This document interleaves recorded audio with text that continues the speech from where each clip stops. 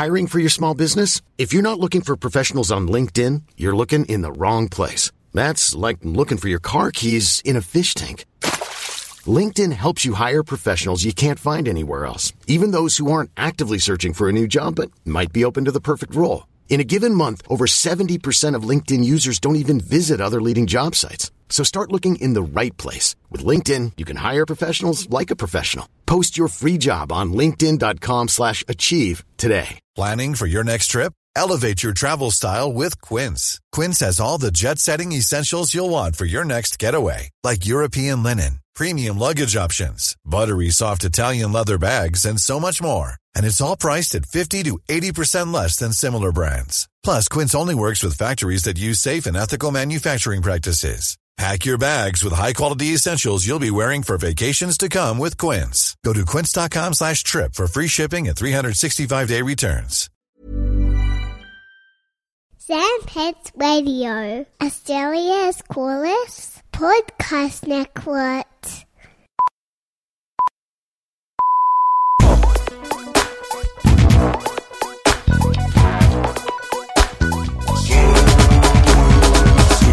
Hey everybody, and welcome to another episode of Serious Issues. My name is Andrew Levins. My name's Connor. Oh no, wait!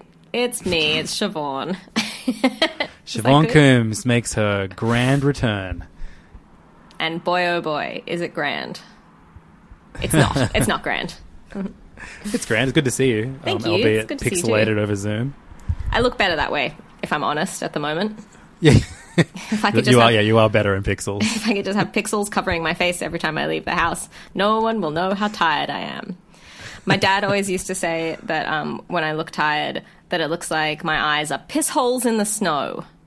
Jesus. Tells you a lot about my dad. Well, that's the quickest we've ever received the name of an episode. Yeah. In an episode of Serious Issues. Also, if we were looking pale, he'd go, "Oh, you have a prostitute's pallor." Wow. My dad, my little old dad. How old is your dad? My dad's in he's well into his 70s. Right. Anyway. That's great. Great stuff. Well, guess what else is great? Siobhan? Yeah, thank you very much. Had to cycle through all of the various people I do podcasts with. Just to... comics are great. That's what. Yeah, absolutely. Hey, I haven't seen you in a while. You're I know. borderline prodigal. Comics are good. I agree. They are good. I've been feeling a bit overwhelmed by comics lately. It's a bit weird at the moment. Yeah.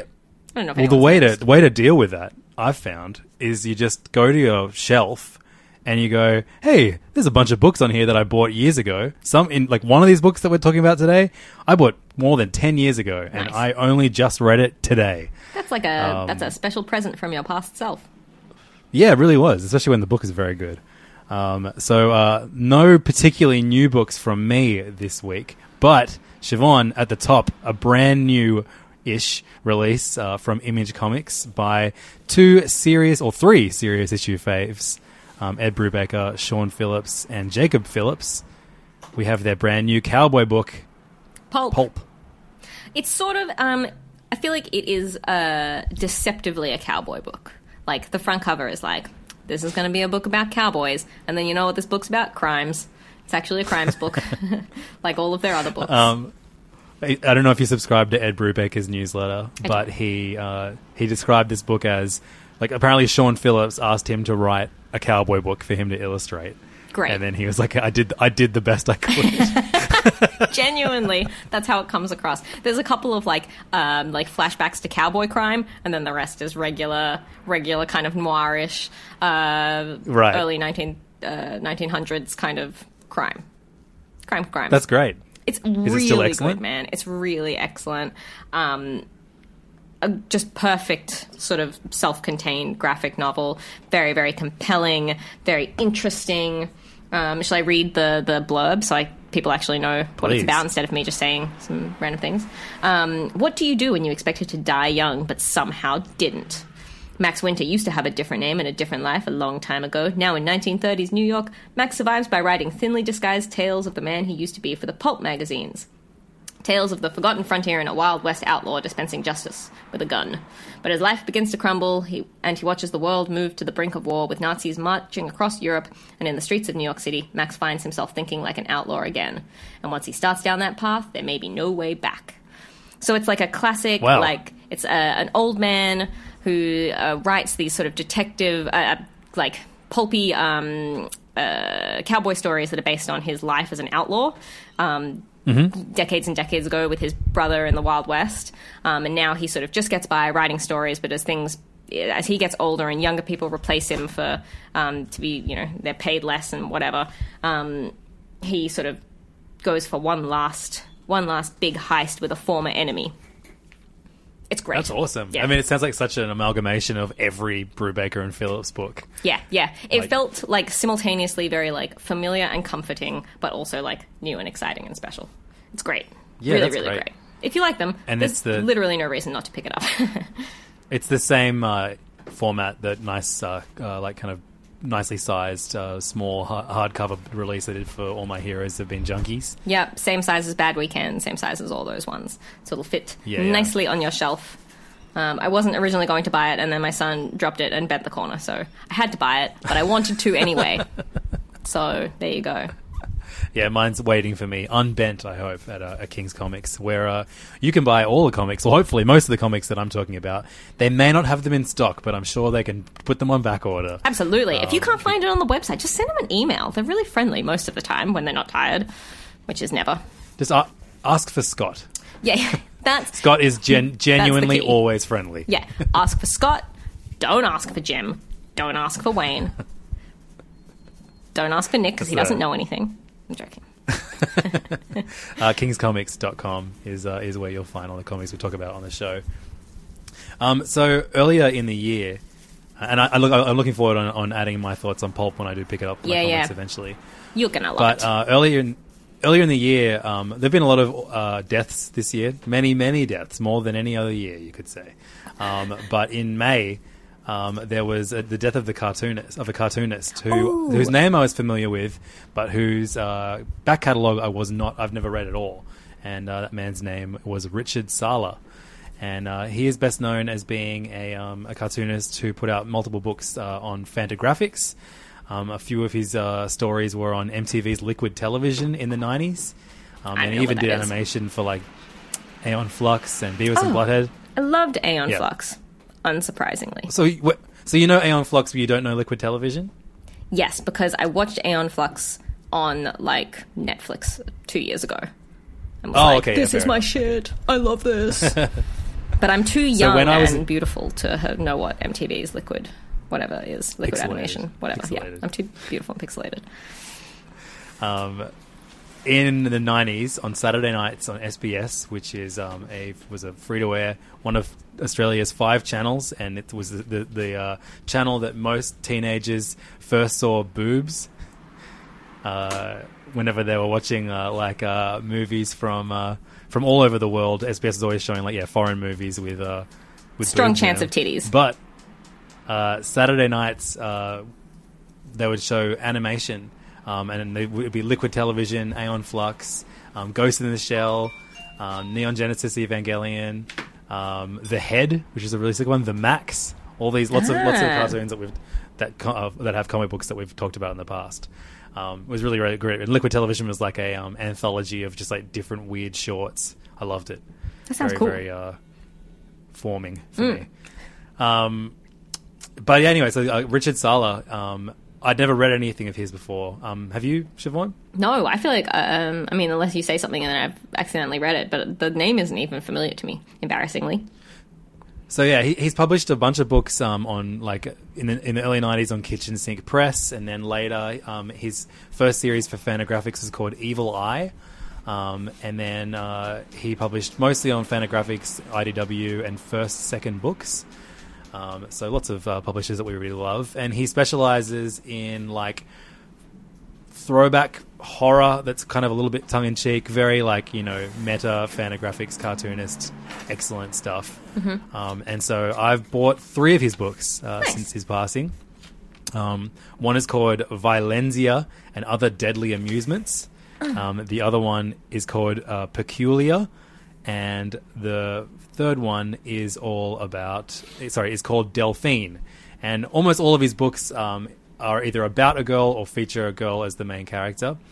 And Delphine is the first of these books that I've read. It was published in 2012. It was a collection of 4 issues that were published between 2006 and 2009. And Delphine is a loose, modernized adaptation of Snow White told from the point of view of Prince Charming, trying to save this girl that he's in love with that has this bizarre family, and eventually finding her asleep.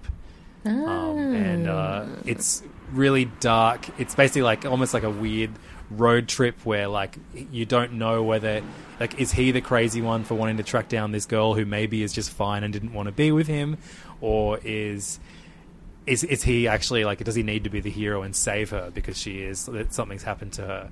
And he constantly is travels to this small town that she's from, and there's so much weird shit in the town, kooky weird things keep happening to him. He's his things get stolen all the time. He keeps he'll have a weird altercation with someone, and then someone else will pick him up and say oh, I know who you are, I can take you where you need to go, but first we need to do some errands.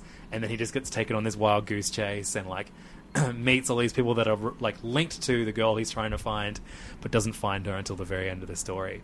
And it's such a great ride. Yeah, that sounds fun. The cartooning is you would adore this dude. I wonder if Kings have a bunch of dusty old hardcovers. I bet they do. Of his from long ago. I'll write it down. So his name is Richard Sala, Sala, and I don't think any of his books were particularly big hits. He has worked with writers a bit more famous than him, like Lemony Snicket and Steve Niles. I loved Lemony Snicket as a kid.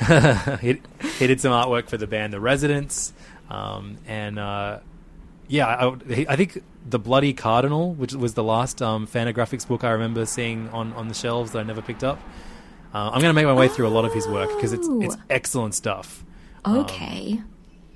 But I would definitely recommend starting with Delphine. I read a bunch of people, fans of his, saying that that's a one of his best works. Great. And it's all written, drawn, and colored by him. It's so cool and weird and personal. I love it. It's entirely his own thing. So definitely recommend Delphine and the work of Richard Sala in general. I'll be reading one of those every couple of weeks for the next few weeks as I get through all of his back catalogue. There's some great stuff there. Great. He wasn't particularly old when he died either, which is a real shame. That's 65 years old. So, he could have written at least 30 more years worth of weird comics for us to enjoy. So it's very sad that he passed. R.I.P. Well, moving on. Always difficult to move on carefully from a death, but I read Familiar Face, the new Michael DeForge book from Drawn and You know what I would Quarterly. have done, Siobhan? What would you have done? I would have said, you know who isn't dead? See, Michael that's DeForge. really smart. All right. Don't call me the King of Siegs for nothing. I'm going to remember that for next time. So Familiar Face... I do know it's segue, everyone. I've grown a lot in the last few years. It was a good throwback, though. I enjoyed it as a long-time fan of the show. So the quote on the back of this, isn't this good? This is helping me be more... I'm just going to read blurbs now. That's my new thing. Yeah, another reason to read trades instead of single issues. Yeah. There's no blurbs on the back of single issues. Absolutely. In a thoroughly modernized, constantly updating society, where can true connection be found? So, this is it's so fun. It's such a good commentary on, technology and modern life and blah, blah, blah, blah, blah. But it's done in, a really fun, silly, weird Michael DeForge kind of way. So it's this kind of really bizarre world, a bit like ours, but not really, where everything is constantly updating. So in the same way that, our apps and our computers are always updating, in this world, everything updates. So, the roads, occasionally, the maps totally change, and roads just disappear, and everyone who was on that road just disappears forever. And sometimes people update, their bodies update, and they get, new features, and other things get left behind. And so we follow this girl whose job is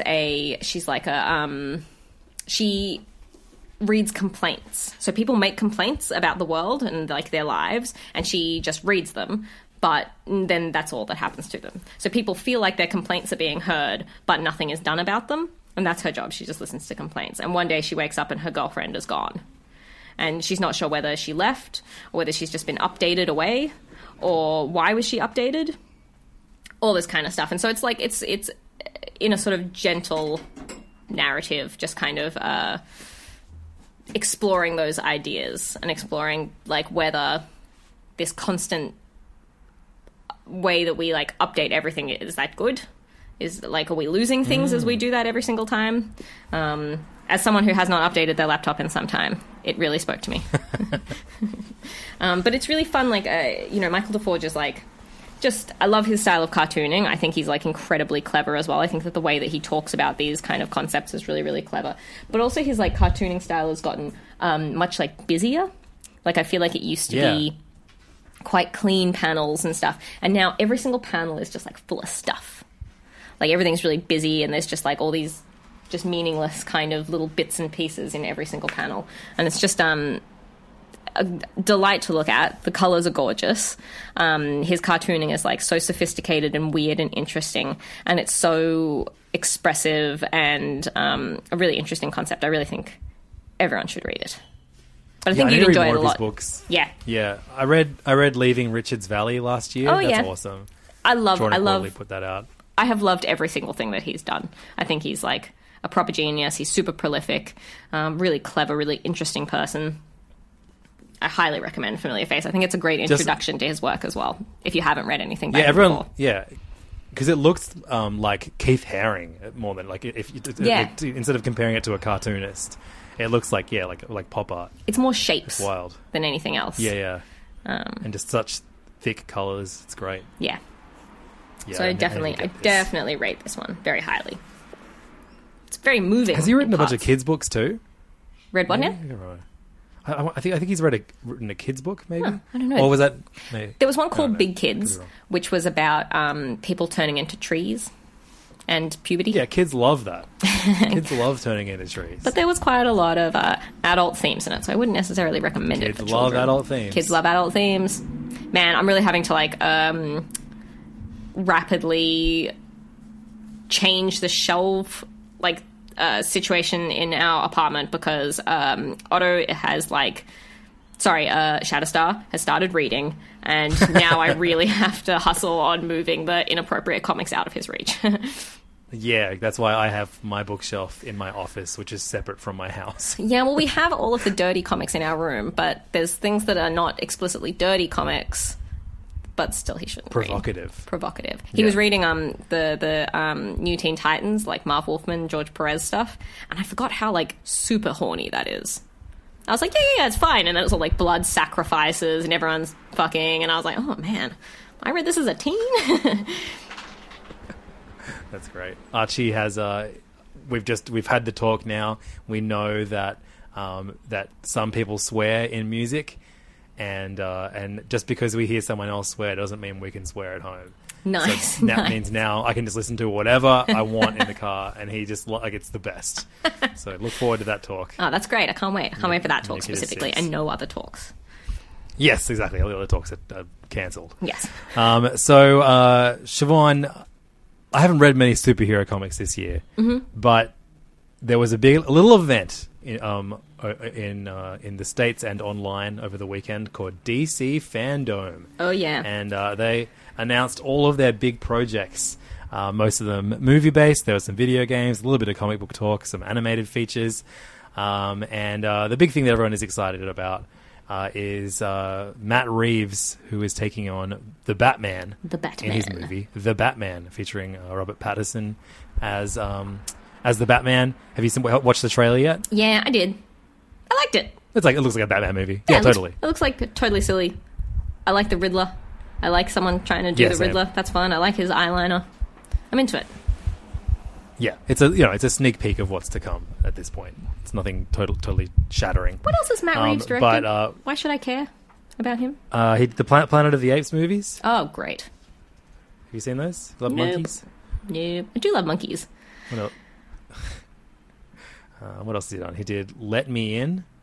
Oh, he did the original Cloverfield movie. You see that one? Nah. I liked 10 Cloverfield Lane, or whatever that one was. That was great. Wait, so you saw 10 Cloverfield Lane without seeing Cloverfield? Yep. I think that's the right way to do it, isn't it? He directed The Pallbearer in 1996 with Gwyneth Paltrow and David Schwimmer. Remember The Pallbearer? My favorite movie. Anyway, he's directing it. He talked at Fandom, and they asked him which comics have influenced the Batman. And you ask any director who's ever done a Batman movie in the lead up to their release, and all they say is Frank Miller, Dark Knight Returns. Maybe they'll say The Long Halloween. But do you know what Matt Reeves said? He said Darwin Cook's Ego. That's right, Batman Ego, and which is a Batman book by one of our favorite cartoonists and writers, Darwin Cook, who unfortunately died 5 or 6 years ago. It's like far from his best work, but it's a great story, and it's a great Batman book. And it's just exciting to hear like a director reference something that isn't just one of those, Year One, Dark Knight Returns, The Killing Joke, Long Halloween, and then nothing else, and then Scott Snyder's run. I feel like that's all you really get. I loved Court of Owls. No, you didn't. Yeah, that's what they're turning into a video game. Oh, but there's so many great weird Batman comics that aren't like as plot heavy as those other runs are, but still like explore the psyche of what Batman is, who Bruce Wayne is, and Batman Ego is a dark knight pitted against his most terrifying enemy, himself. You're right, reading blood is great. Because I've got I reread my edition of Batman Ego and Other Tales, and Tales is spelt with an I because this also features, after the fairly short Batman Ego comic, at the back of it there's a bunch of other different stories that Darwin wrote for DC. In fact, I have even more of those. Actually, I have like a collection that has everything he did for DC, which is awesome. But this just has Batman Ego, and then at the back it has Selina's Big Score. Yes, please. Which is a Catwoman book, which ties into Brubaker because this is Darwin Cook. I don't know if you've read Ed Brubaker's excellent Catwoman run, but Darwin Cook did the first couple of issues, and he actually designed Catwoman's new awesome outfit with those big goggles. The most such a great outfit. Best iconic. I would say that's the most iconic Catwoman outfit, I reckon. Yes, totally agree. And he actually wrote and drew a really like noir prelude to that Catwoman run about basically like that kind of like Pitts. Have you read that run? That run is so good with Slam Bradley and excellent. It's one of the best. Even the lovely Nate has read that and loved it. Yeah, excellent. Have you read Selina's Big Score, the Darwin Cook story? I think I have. I think I must have. Because as good, like Batman Ego is excellent. It's basically like, Bruce Wayne arguing with the Batman in his head. And there's there is a case either side of it, but it's mostly about the inner musings within Bruce and Batman. But the absolute star of this book, and it's the bulk of this book too, is the 4 issues that make up Selina's Big Score. It's so good. Man, it's so good. He was just so fucking great. Yeah. This also includes stuff from Solo, from Batman Black and White, and from the Batman Gotham Knights anthology series. Yeah, it's so sick. They just highly recommend. They reprinted, I think Selina's Big Score, just that one. Is it one issue? Yeah, it's like 80 pages long story. In like a single issue, like a little super cheap reprint. DC put that out like last week. So check out your local comic book store or King's Comics. Absolutely check that out. Because it's like $1 issue and it's great. Shit, have you next time you're at King's, can you put one aside for me? Or should I just email the lovely Scott? You can probably email the lovely Scott. I don't know what I'm going to be in next. Yeah, I could not recommend that. Just, I mean, all but Darwin Cook in general. I think he's my favorite DC writer, if that's totally cheating.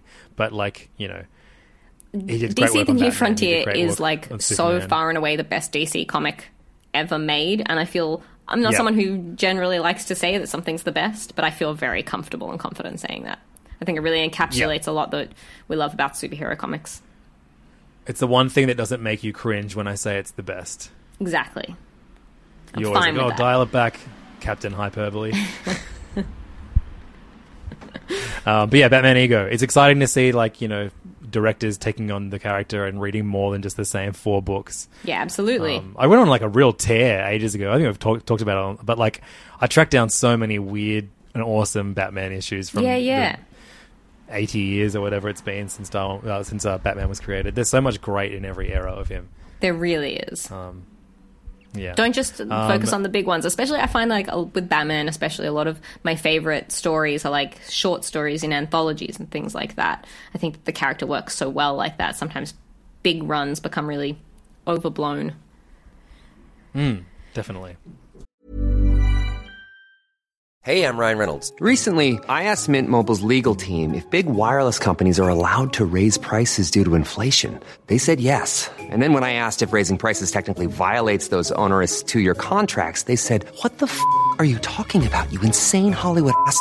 So to recap, we're cutting the price of Mint Unlimited from $30 a month to just $15 a month. Give it a try at mintmobile.com/switch. $45 up front for 3 months plus taxes and fees. Promo rate for new customers for limited time. Unlimited more than 40 gigabytes per month. Slows full terms at mintmobile.com. I'm Sandra, and I'm just the professional your small business was looking for. But you didn't hire me because you didn't use LinkedIn Jobs. LinkedIn has professionals you can't find anywhere else, including those who aren't actively looking for a new job, but might be open to the perfect role, like me. In a given month, over 70% of LinkedIn users don't visit other leading job sites. So if you're not looking on LinkedIn, you'll miss out on great candidates like Sandra. Start hiring professionals like a professional. Post your free job on linkedin.com/achieve today. Hey there, it's Michelle Norris. I'm host of a podcast called Your Mama's Kitchen. When I travel, I'm usually looking for a way to find a taste of home when I'm not at home. And one of the things I love to do when I am at home is entertain. And Airbnb allows me to do that. When I was in California recently, I rented a house that had a great kitchen. And when we were sitting around the table, we were all thinking, we're in someone else's house. Someone could be in all of our homes as well. If you have a home, but you're not always at home, you have an Airbnb. Your home might be worth more than you think. Find out how much at airbnb.com/host. So from Batman to Bowie, you read Mike Allred's new book. Yeah, man, this is such a good book.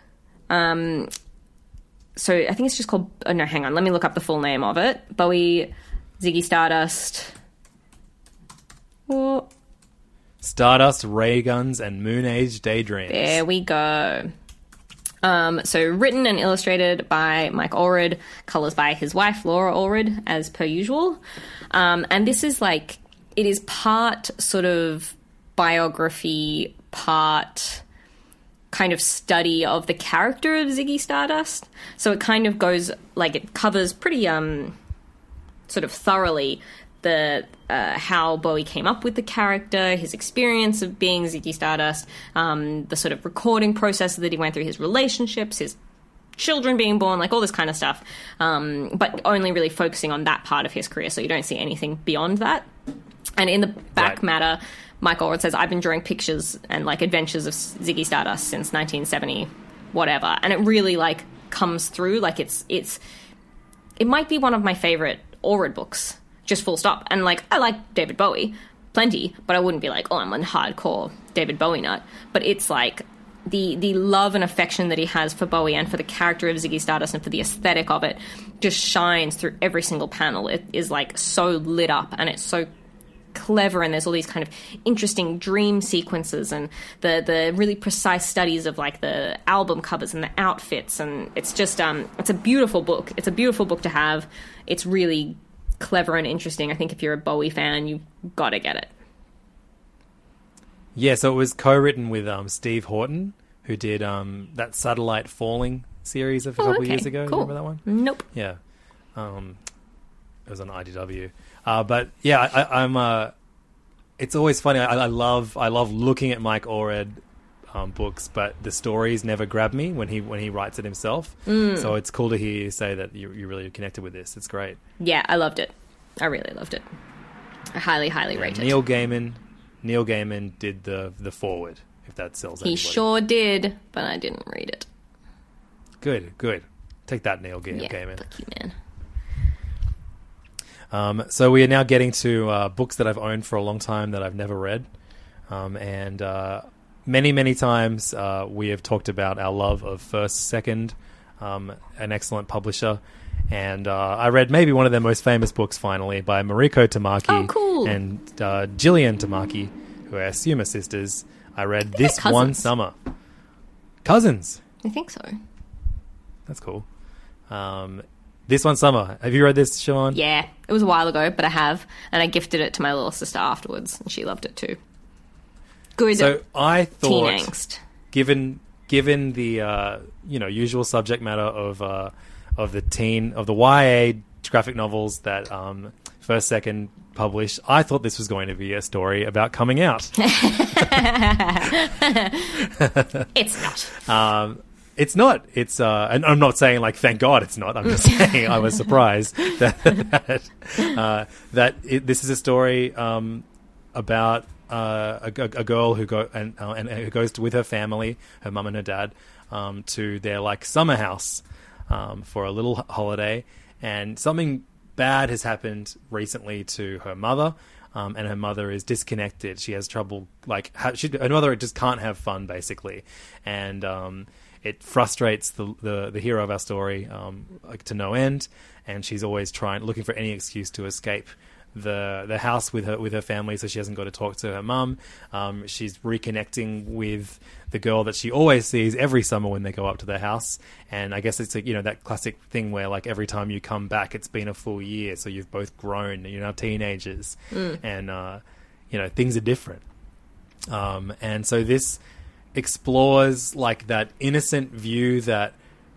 Are they newly teenagers? I think they're either tweens or very early teenagers, and like they're trying to process everything they see, be it the family problems or like the sexual problems that the older teens are having down at the convenience store that they rent DVDs from. Like there's like a lot of crazy melodrama that you see from the point of view of two kids that don't understand it entirely. Yeah, and it's really, really great. Like it's a book that you start reading, and I couldn't put it down until I finished it. It's a beautiful book. Like I think there's a significant reason that it is still in print. A lot of these books sort of cycle through and you don't see them again, but this one is consistently on every comic book shelf, and it's brilliant. I wonder if it's like kind of like the most well regarded First Second, or like the most famous First Second book. Is it The Dark Knight Returns First Second? Of Puberty Comics, yeah, it's I can't think of something famous, but you know what I mean. Because I grew up as a teenager, reading so many books like this written by dudes. Yeah. You're like Blankets and and all kinds of semi-autobiographical comics written by dudes. And I know that women were probably publishing them, but they weren't getting the same amount of press or whatever. And look, I may not be a teen anymore, but I love stories that make me remember those feelings that I had when I was a teen, where I didn't understand everything, but I was desperate to understand everything. Absolutely. And I thought this was just such a absolute this is a book that every comic book fan should read at some point in their lives. I agree. And First Second, I have not read a book that they published that I didn't love. Funnily enough, on the back cover of this book, you have a recommendation by, it just says, "I loved it, Craig Thompson, author of Blankets." Man, his work has aged badly. Has it?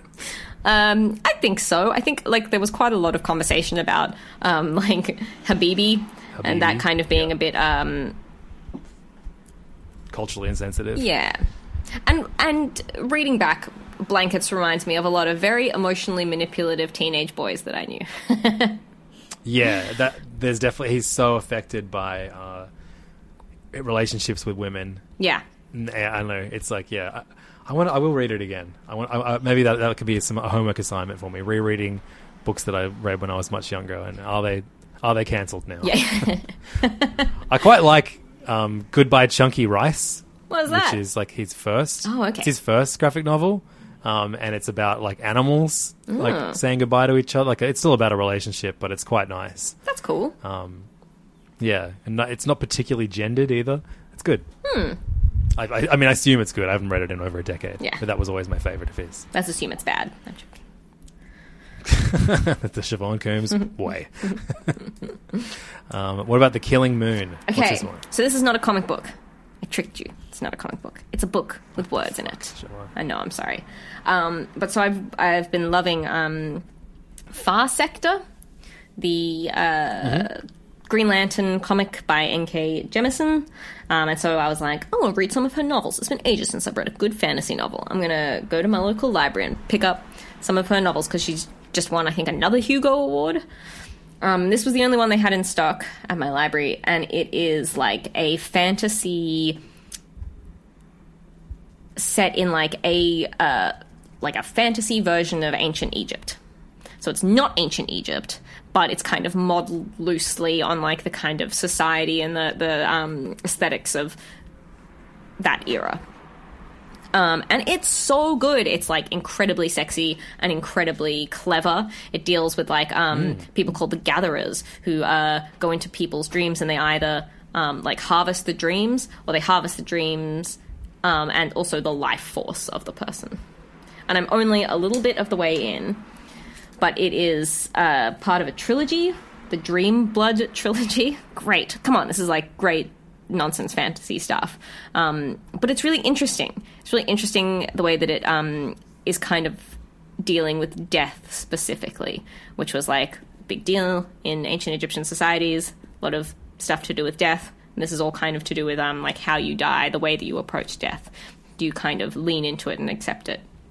But it's also wonderful to read a fantasy novel that isn't completely obsessed with like white societies. Do you know what I mean? Like, it's not a Game of Thrones-y style, and then there's, like, the barbaric, like, people from another land, and they just ride horses and have long hair, and they're all dirty, and I don't understand. This is, like, fully from the perspective of, like, a very diverse but interesting black-focused culture. And it's insane how many fantasy... Even movies are written from like the point of view of like a white dude experiencing a new culture that's very much African. For sure. Like Avatar even it's just blue Africa. Yeah. And there's also like there's always the sort of, you know, like even didn't Dungeons and Dragons come out and be like, we recognize now that having like orc castes and things like that has been kind of very racially coded, and so we're working to fix that. So it's nice to read something where it's not like the like in fact in this it's like the barbaric northerners are white people, and like they come in and don't respect custom, and they're all dirty and disgusting, and I love it. It's super clever. It's really engaging. It's very beautifully written. She's clearly like a superstar. So I really highly rate and recommend this book, The Killing Moon. Yeah, cool. Because her most famous book is called The Fifth Season, I think. Mm-hmm. But like, yeah, a lot of about. She's got a lot of trilogies. Yeah, she's been incredibly prolific. So far. I recently because my Archie is obsessed with reading at the moment. In fact, he's doing the MS Readathon at the moment. And he's reading books to raise money for families affected by MS. He's such a good kid. Multiple sclerosis. And a good reader. And yeah, well, he's almost at 50 books for the month. Wow. You know what? I'm gonna link to his donation page in the show notes. So if you want to donate a couple bucks, kick a couple bucks to support MS. His school found out he was doing it. And so they're doing a cupcake drive on Wednesday, and all the proceeds of the cupcakes are going to go to Archie's MS Readathon. That's so cute. I assumed that it was like organised by the school, but he's just doing it off his own back. That's super cool. A friend of mine. I mean, I grew up doing it when I was in primary school, and a friend of ours kid is doing it. And I was like, oh shit, I may as well sign Archie up too, because he loves reading. He may as well have even more incentive to read. Yeah, cool. But he's obsessed with this woman called Holly Webb, who only writes books about sad dogs or cats. And we went on her website last night, and she has 141 books that she's written in less than a decade. Well, now, see, you're really, like, the same sort of obsessive collecting, mahjong manga reading vibe that you have is really being, like, fostered in your son.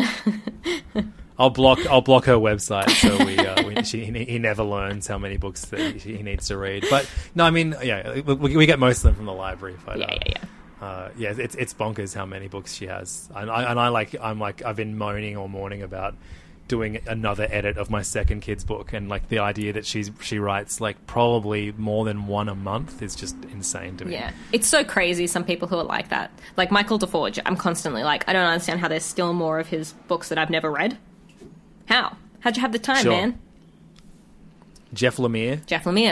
He's actually probably 5 the most men. prolific comic book writer and artist. Yeah, exactly. Yeah, gotta be. A Lemire even sounds like a collective of something, like a Lemire of ducks, a Lemire of Jeffs. So the final book that I read this week, I just finished it this morning. It has been on my bookshelf since 2010. Wow. After I bought it in the UK. It is a book called The Now of Brown. I'm so excited you read it. I knew you had it. 2010 or 2000. Whenever I went to the UK, I don't want a fact checker to be like, actually, Levins, it came out in 2011. You're a fucking liar. It came out in, God, I don't even know. Why don't they say? Acknowledgements. Am I going to have to look it up online? Yes. To beat our listeners, our horrible listeners. You awful bastards. It's a good book, huh? Pretty interesting that he's Steve Dillon. 2012? Oh, yeah, that lines up. Yeah, okay, I got it in 2012. All right, so I haven't had it in a decade. Sorry for lying at the start of the episode. The Now of Brown is written by Glyn Dillon. And I remember talking about this a while ago when Steve Dillon died, but he is the brother of Steve Dillon. Steve Dillon, of course, most famous for collaborating with Garth Ennis, being the artist on Preacher, Hellblazer, Punisher, and multiple other excellent runs. He's one of our favorite cartoonists that we've spoken about on the podcast numerous times. I did just say that, but Glyn... I think you cut out at the same time, so now it sounds like you're...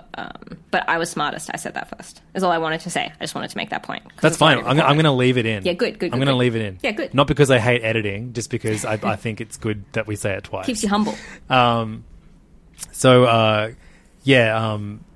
Glyn Dillon... He's only written, this is like his main comic book work, but he has actually been prevalent in pop culture in many, many ways, including, and this links back to a book I talked about earlier in the episode. So he's the main costume designer, or one of the main costume designers for the last 5 Star Wars movies. Mm-hmm. He's actually the designer of Kylo Ren's mask. It's a good mask. Most recently, he's designed Robert Pattinson's cowl for the Batman. I like the shape of the cowl.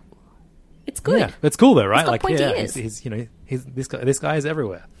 But The Now of Brown is a book that is about a girl. She is a Japanese British girl who, and it's funny reading this after reading, what's Christopher Cantwell's book? Ice Cream Man? The girl who no, the other.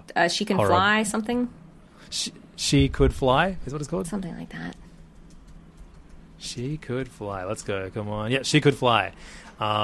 So both of these books, The Now of Brown and She Could Fly, feature women or girls who...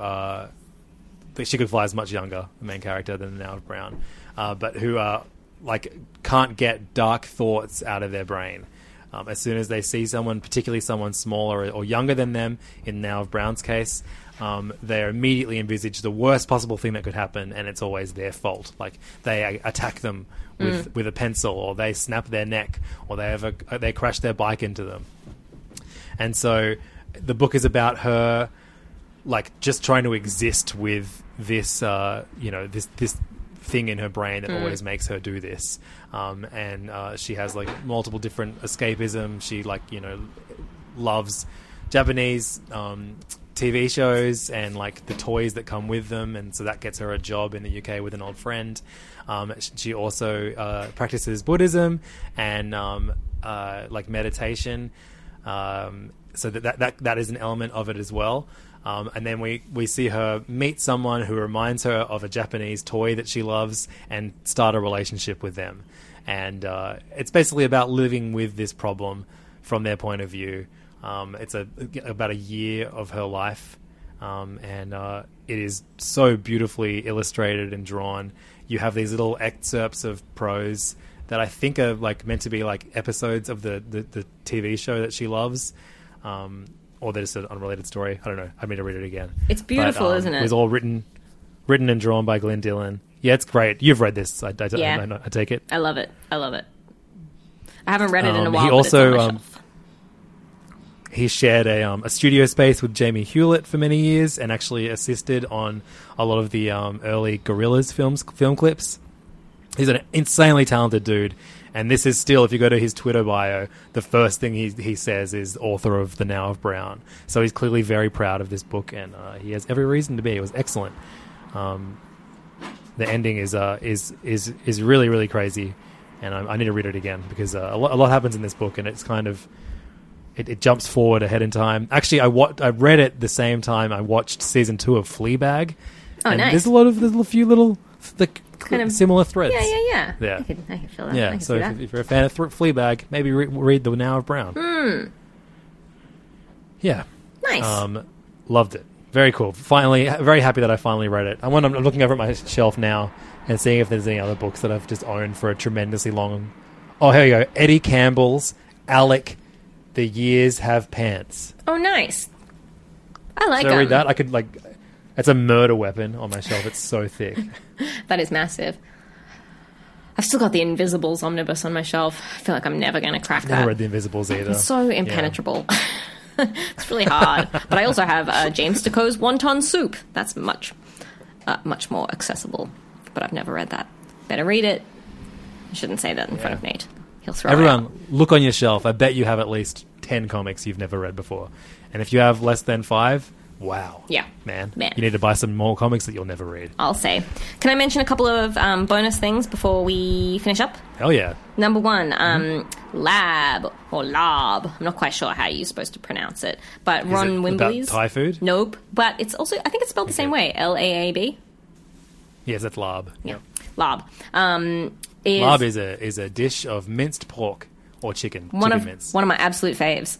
I love a good spicy lab. Toasted rice. Yeah, toasted rice flour. It's very good. Delicious. But that's not what I'm talking about. I'm talking about Ron Wimbley's annual broadsheet newspaper comic collection, which is currently kickstarting its 3rd issue, which is confusingly called number 2. Lab number 2. So you had issue 0, then issue 4, and now issue 2. That is hilarious. He's a wacky dude.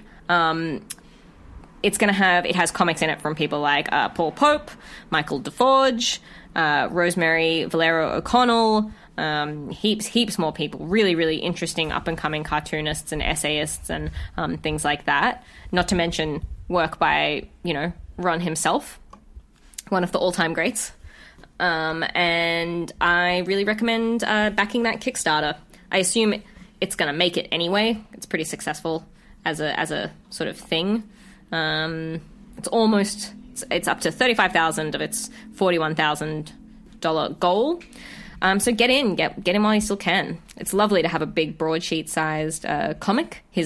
All the comics look so gorgeous printed at that size. It's like nice big Wednesday comic size or traditional newspaper size if you're not a nerd.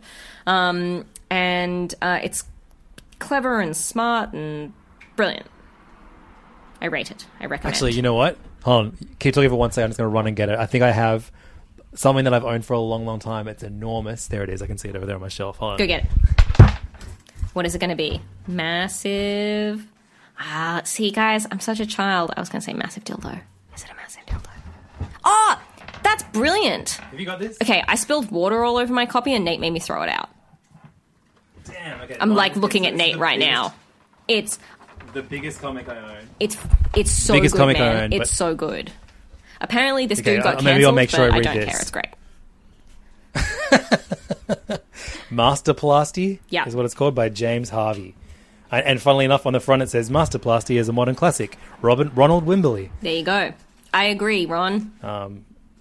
But this is like an enormously oversized. This is probably even bigger than the Ron and Wimberly book, right? This is huge. Well, like I think it might actually be smaller, but you can fold Lab up. Oh, I see. But that's really brilliant. It's about like plastic surgery taken to like a really extreme sort of silly comic book kind of level, and I loved it. Okay, loved it. Yeah. Okay, I'll definitely read that. It has. I accidentally put it on the top of a box and then moved and then cut open the box when I reopened the box and then sliced through the top of the cover. It's the number one comic that you damage in your house because it's so huge. Yeah, all the more room to ruin. Yeah, exactly. Any more shout outs? The only other thing I wanted to mention was the latest volume of Fence came out in graphic novel.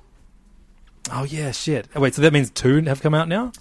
Or just the one? No, this is the first one that's been released just as graphic. Okay, sweet. Just in a graphic novel. And it was great. I loved it. Very cute, very silly, still very slow burn, but we're getting closer, guys. There's going to be smooching at some point. I loved it. I think I actually preferred it coming out in a single issue because we got all that fun like back matter, and they didn't have that in the graphic novel. Was there much back matter? What was well, the back there were matter? like the little funny like coaches' emails to each other and like a couple of little bits and pieces like sort of fencing lingo. Don't you remember that stuff? Anyway. Yeah, actually you're right. You are right. I just forgotten. It erased from my memory. But it's still spilled great. water on my memory of it. Still excellent. I rate it. Good. That's it. Awesome.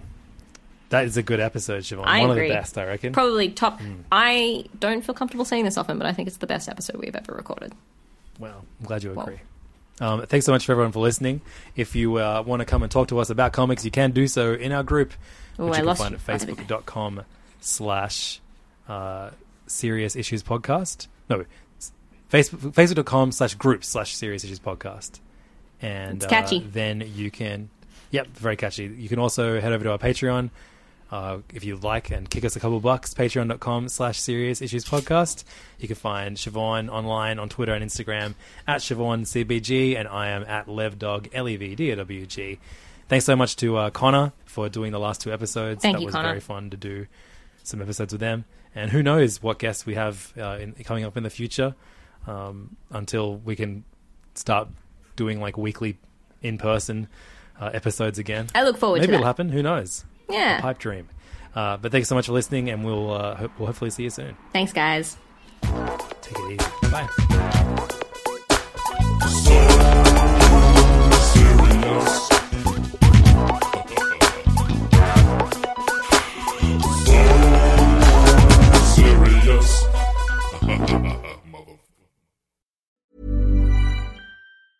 Step onto the legendary clay courts of Roland Garros, where the world's best players battle it out at the French Open for a chance to win a Grand Slam title. Tennis Channel Plus is your place to watch. Stream every court from your phone or smart TV live in HD. See the action unfold as legends fight for glory and new rivalries emerge. Daily live coverage begins Monday, May 20th, with match replays on demand so you never miss a moment. From the first serve to the final point, Roland Garros promises unforgettable moments and new chapters in tennis history. Stream now with Tennis Channel Plus to be there when it happens.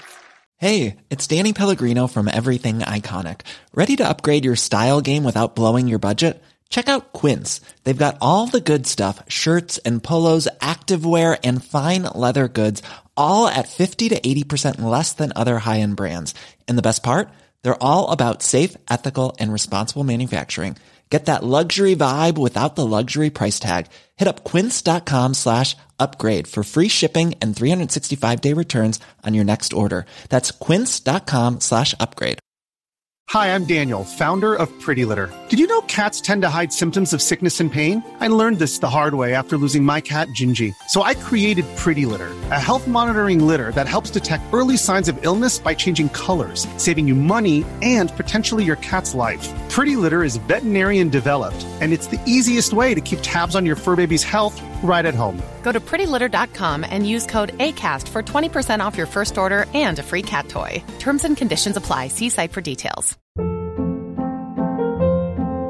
Hold up. What was that? Boring. No flavor. That was as bad as those leftovers you ate all week. Keke Palmer here, and it's time to say hello to something fresh and guilt-free. HelloFresh. Jazz up dinner with pecan-crusted chicken or garlic butter shrimp scampi. Now that's music to my mouth. HelloFresh. Let's get this dinner party started. Discover all the delicious possibilities at HelloFresh.com.